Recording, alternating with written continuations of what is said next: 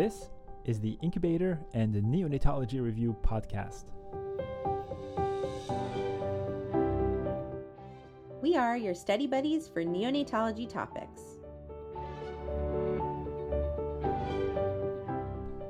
I'm Dr. Ben Korshaw. And I'm Dr. Daphne Yasova-Barbeau. Welcome. Hello, everybody. Welcome back to the Incubator and Neonatology Review podcast. It is Friday. We are finishing up infectious disease. Daphne, how are you? I'm good. It's been a long run, hasn't it? It's been a stint for sure.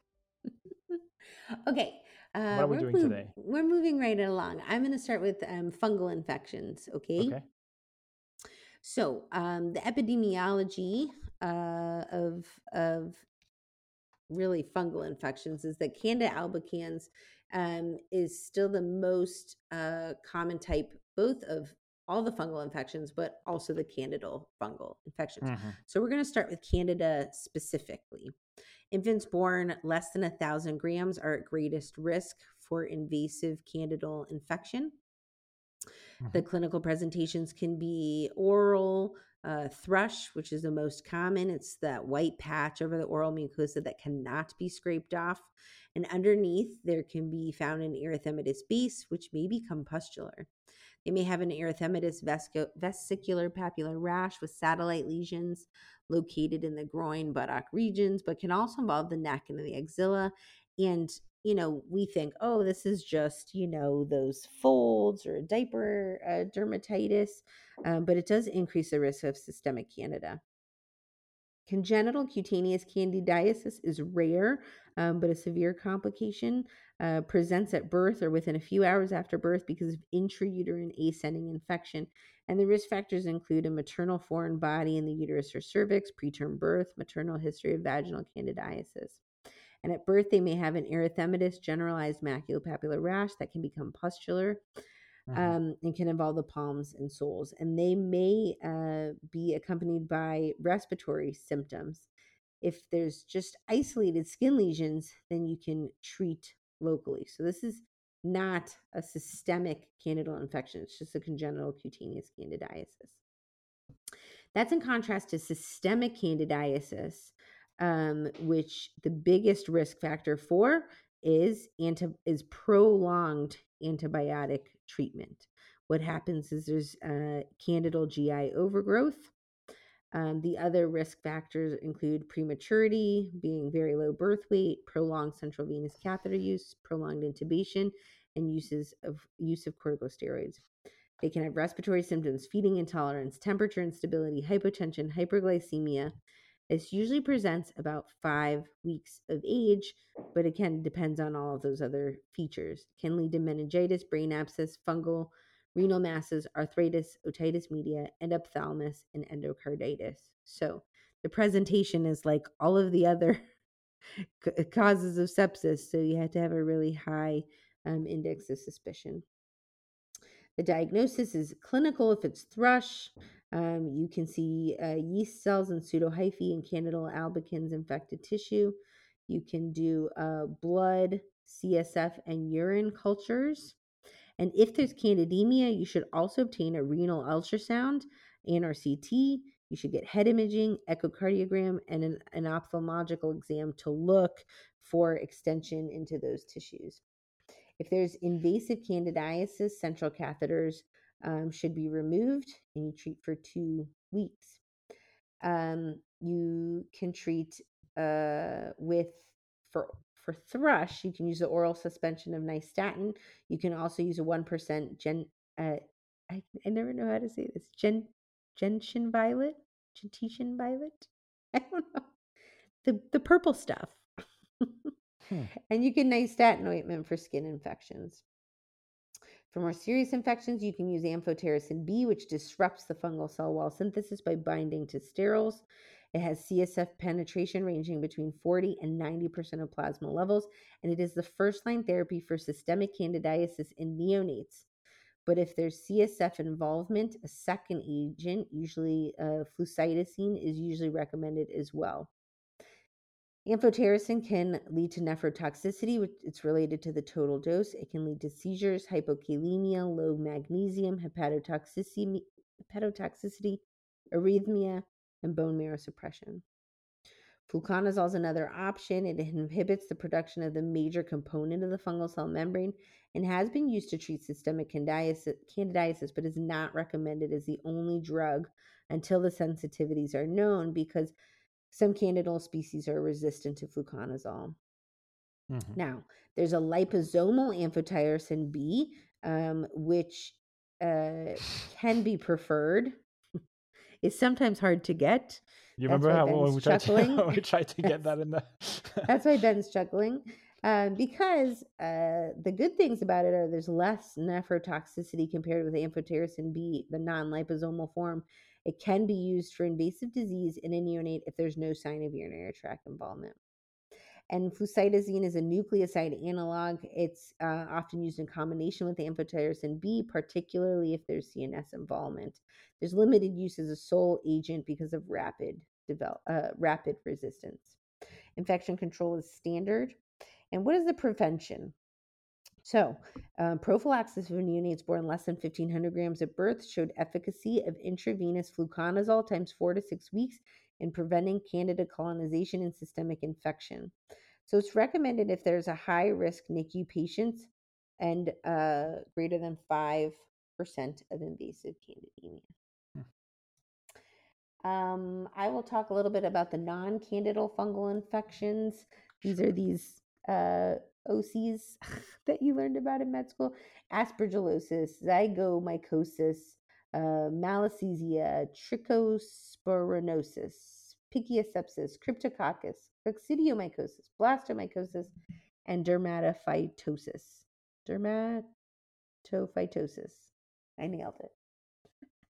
And the truth is that they are having an increasing incidence in preterm infants. So while we're not seeing them very commonly, we might see more of them. Clinically, aspergillosis presents with skin lesions, pneumonia if there's inhalation of the spores, and they may have rapid systemic dissemination. There's an increased risk of thrombosis, infarction, and necrosis. You diagnose it by microscopy or culture of tissues. The characteristic skin lesion is an erythematous patch or plaque that progresses to hemorrhagic bullae and ulcerations. So not something you would miss on clinical exam, but something you just have to remember the buzzwords about. Zygomycosis is relatively uncommon in newborns. They can have cutaneous disease or gastrointestinal disease, similar to neck, but without the radiographic abnormalities. Thus, there's a high mortality rate.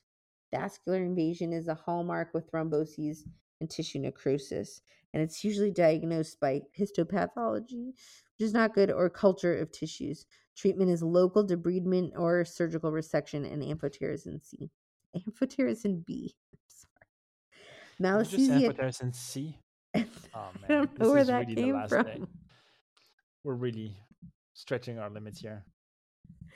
There is no, I don't think there's an amphotericin C. Maybe there is. I don't know. But the answer is amphotericin B. Somebody's going to email us saying, we're working on that. I'm working on that.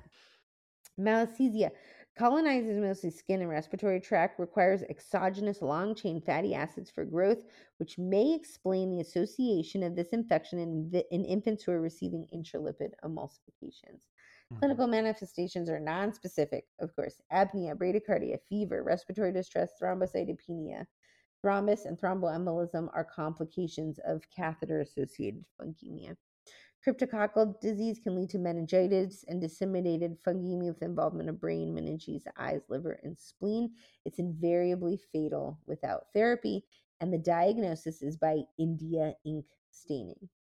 Coccidiomycosis prevents a severe pulmonary disease with systemic dissemination involving brain and meninges. The treatment is the amphotericin B for invasive disease and as the initial therapy.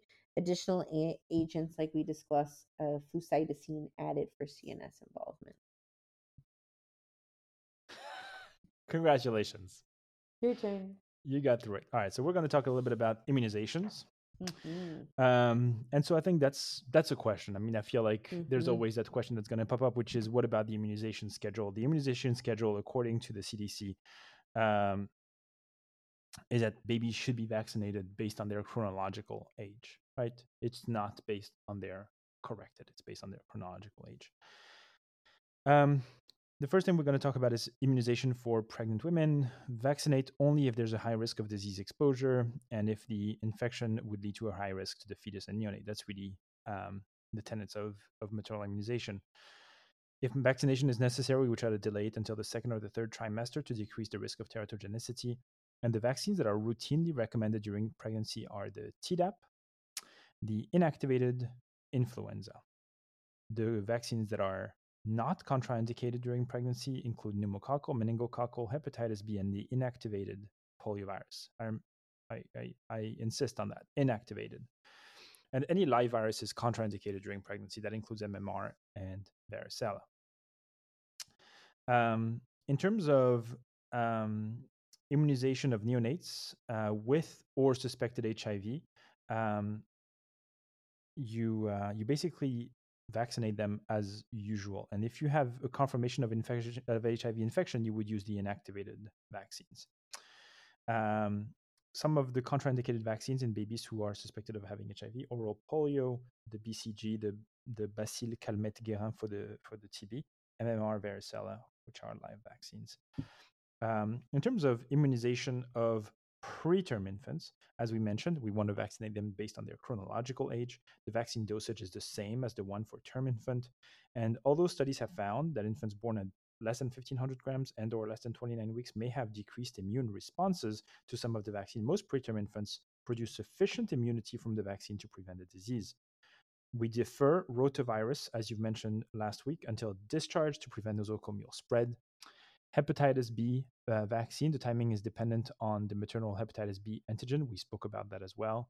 The influenza vaccine is indicated in all preterm infants that are 6 months chronological age. And remember that for the first series, you would give a 2-dose regimen.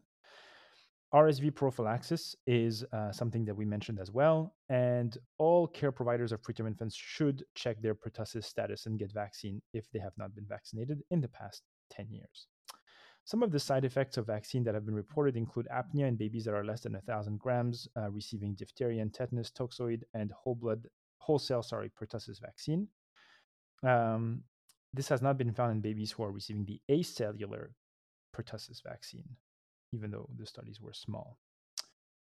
However, there's increased risk of apnea if there's a combination of Tdap, inactivated polio, hepatitis B, and Hib vaccine given to very low birth weight infant. I think that's our pediatrics. Preterm infants who concomitantly receive heptavalent pneumococcal conjugate vaccine, the PCV7 and the DTP and Haemophilus influenza vaccine can experience benign febrile seizures more often than term infants. And that's it for immunization. Where should we go next? We will talk a little bit about breastfeeding and infections. This, I think, is high yield, and we'll talk about it in a different section, but components of breast milk targeting infections. So lactoferrin is present in high amounts in breast milk. It is bacteriostatic against numerous bacteria. So lactoferrin helps prevent infections. Lactoperoxidase. It's actually present in low amounts in breast milk. It requires hydrogen peroxide and thiocyanate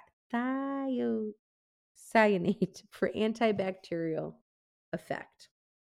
So the biggest, again, factor in breast milk that's helping target infections is the lactoferrin. So let's talk about the risk of infection with breastfeeding. We've talked about this a little bit so far this week. Infections that can cross breast milk: CMV, HIV, hepatitis B, rubella, and HIV. Note, if there's a mother with hepatitis B, it can cross into the breast milk, but there's a little risk of transmission, especially if the infant received IVIG and vaccine, and thus can still breastfeed.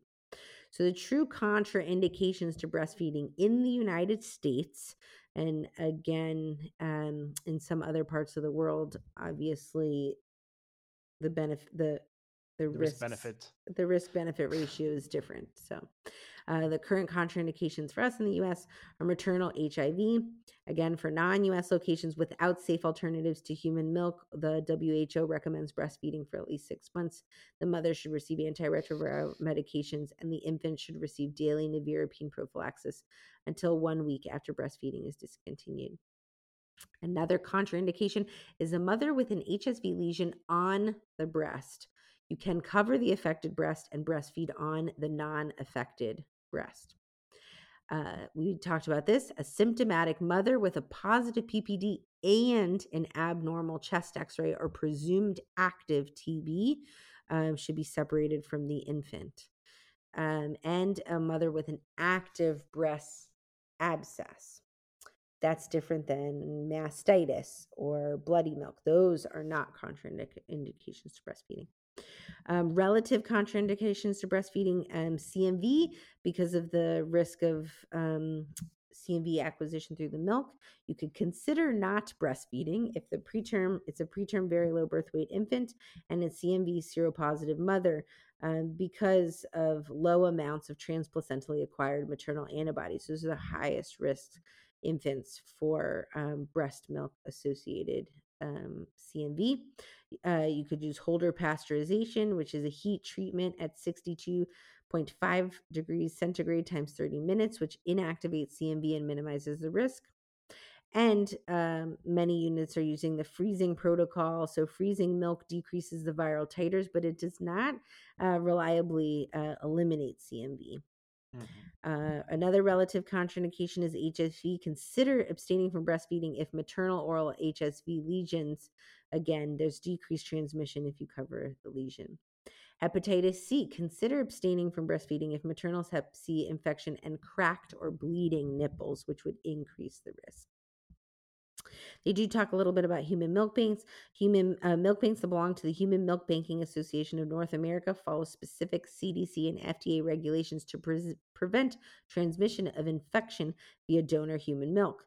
They do this in the following ways: screening of donors for hep B surface antigen and antibodies to HIV, hep C virus, and syphilis; heat treatment, the Holder pasteurization, which inactivates HIV and CMV, and it also eliminates or decreases most other viral titers. A lack of pathogenic organism growth from bacterial cultures of pre-pasteurized milk, and a lack of viable bacteria post-pasteurization. Okay, the last thing we wanted to cover today was strategies to prevent CLABSIs. So, I got it. In general, the most effective strategy is this bundled approach, a multi-step approach, multidisciplinary involvement, which includes the following: educating a multidisciplinary team about line insertion and maintenance approach, designating trained, competent providers to perform procedures, hand hygiene prior to procedures, a maximal sterile barrier precautions during procedures, such as sterile drapes, mask cap and sterile gown, sterile gloves, a chlorhexidine-based scrub for a minimum of 30 seconds at the insertion site. Though we may not use chlorhexidine for the neonates less than 1,500 grams, where iodine-based scrubs are preferred, with time to allow either compound to dry. Use of a catheter insertion checklist with a trained observer. The trained observers to look for deviations in sterile procedure. Maintenance recommendations, which include the use of a transparent dressing over insertion site so that the insertion site can be evaluated. Evaluate the insertion site daily, changing dressing if soiled or loose. Disinfecting catheters, hubs, injection ports, using needleless connectors with alcohol swabs for a minimum of 15 seconds, followed by air drying prior to accessing the line. Evaluating the need for central line catheter daily. Monitoring infection rates and adherence to approach outline as outlined above, and participating in quality improvement collaboratives both within and between institution. The most common routes of catheter contamination are the following. Skin organisms at the insertion site migrate into the tract created by the catheter and along the surface of the catheter. And colonization continued to the tip of the catheter. This is the most common route of catheter contamination. There can be direct contamination of catheter or hub. There can be hematogenous seed from another infected site. And there can be contaminated fluid entering the catheter. Congratulations. Congratulations, we did it. I do have one question for you as it. we finish out the week. This is actually endocrinology question 31. A male infant is born at 26 weeks gestation. At 12 hours of age, his blood culture that had been sent on admission is positive for Candida albicans. After discussing the case with infectious disease, the team orders liposomal amphotericin B, not amphotericin C. At 3 days of age, the infant has a spontaneous intestinal perforation. A Penrose drain is placed to manage the perforation, and 2 days later, the infant has a seizure. The serum potassium, glucose, and calcium concentrations are all within the normal range. Of the following, the electrolyte or mineral that is most likely responsible for this infant's seizure is chloride, magnesium, phosphorus, sodium, or zinc? Okay. This is a hard question, but we did cover it. Yeah. The which kind of amphotericin B? The liposomal amphotericin B. Yeah. That doesn't help you in this question. Mm-hmm. I'm going to say magnesium. That's right.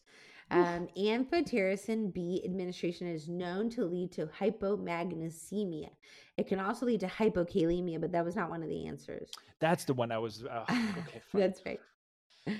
Other etiologies of hypomagnesemia include the following: maternal illness such as diabetes or preeclampsia, growth-restricted fetus, prematurity, malabsorption, chronic diarrhea, liver disease, or perinatal depression. Clinical manifestations include irritability, tremors, muscle weakness, and seizures. So amphotericin B can cause seizures itself, but it leads to these electrolyte derangements, hypomagnesemia and hypokalemia, which need to be monitored throughout the course of treatment. All right, buddy. We did it. We did it. I'll see you Sunday for Journal Club. Sounds good. Bye, everybody. Take care. Bye. Thank you for listening to this episode of the Incubator and Neonatology Review podcast. If you like our show, please leave us a review on Apple Podcast or Spotify. We would love to hear from you, so please feel free to reach out to Daphna and I via email by sending your messages to nicupodcast@gmail.com. You can also message the show on Twitter @nicupodcast. Thanks again for listening, and see you next time. This podcast is intended to be purely for entertainment and informational purposes and should not be construed as medical advice. If you have any medical concerns, please see your primary care practitioner. Thank you.